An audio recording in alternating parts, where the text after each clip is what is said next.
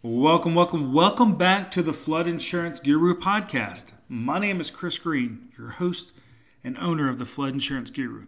Today we're going to be talking a little bit about policy assumptions and different flood zones. But before we get started on that today, remember, if you've got questions about flood education, flood zone changes, elevation certificates, what flood zone are you in? Make sure to visit our website, floodinsuranceguru.com.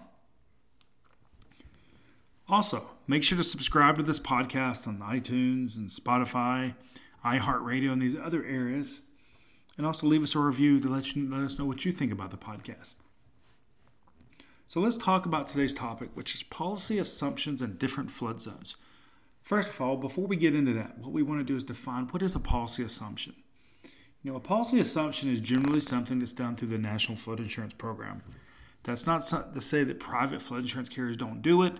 It's just more often done through the National Flood Insurance Program. So what this is when a flood insurance policy is basically moved from one property owner to the next. So let's say that you go to sell your house in Gadsden, Alabama. And selling it, it's in a high-risk flood zone. You've got this flood insurance policy in place, has a pretty good rate on it, so you want to move it over to this new buyer. So at closing, what you do is you each fill out the paperwork for what's called a policy assumption. There's a little information from the buyer, there's a little information from the seller, there's some mortgage information that's needed. So this is called a policy assumption. Now today what we want to do is answer the question of, can a policy assumption be done in different flood zones? So let's talk about this a little bit. Generally what this is done is when you have a flood insurance policy that may be in a low risk flood zone when it's taken out, but since then the flood zone's changed to a high risk. So it may have gone from not being required to being required.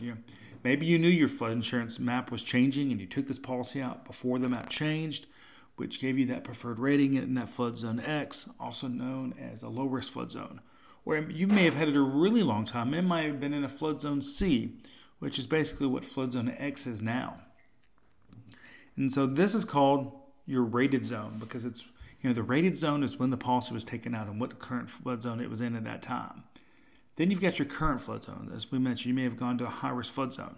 So your flood insurance policy may show a rated zone of X, and it may show a current zone of AE. Remember, AE is going to be that 100-year flood zone. And that's that any given chance of a flood occurring one within 100 years. All that is a probability that a flood could occur in that area, and it's at the highest risk possible.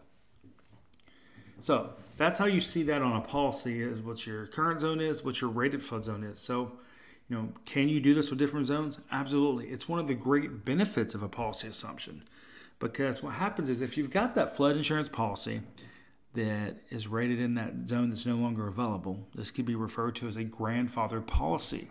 Because it's grandfathered in, it was never rated with the higher zone because of when it was taken out, or other things like maybe the building was built within compliance and other things like that. So that's what we wanted to talk about today is, can you do a policy assumption with a different flood zone? And you absolutely can. And I said it's one of the great benefits of a policy assumption. So if you've got questions about policy assumptions, can your flood insurance policy be assumed? Remember, there are some private carriers that do policy assumptions as well. And it might be a great benefit to you to do one. Make sure to visit our website, floodinsuranceguru.com, where we have a lot of information on policy assumptions.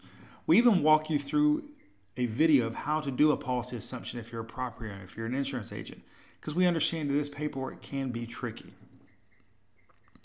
Now remember also, if you've got questions about flood education, elevation certificates, finding your flood zone, you can also find that information on there. You can also visit our YouTube channel, Flood Insurance Guru, where we do our daily flood education videos.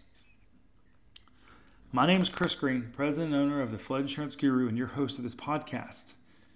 And I want to say thank you for tuning in to today's episode on, can policy assumptions be done on properties that have different flood zones?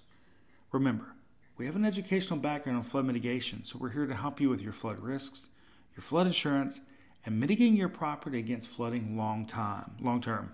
Thank you.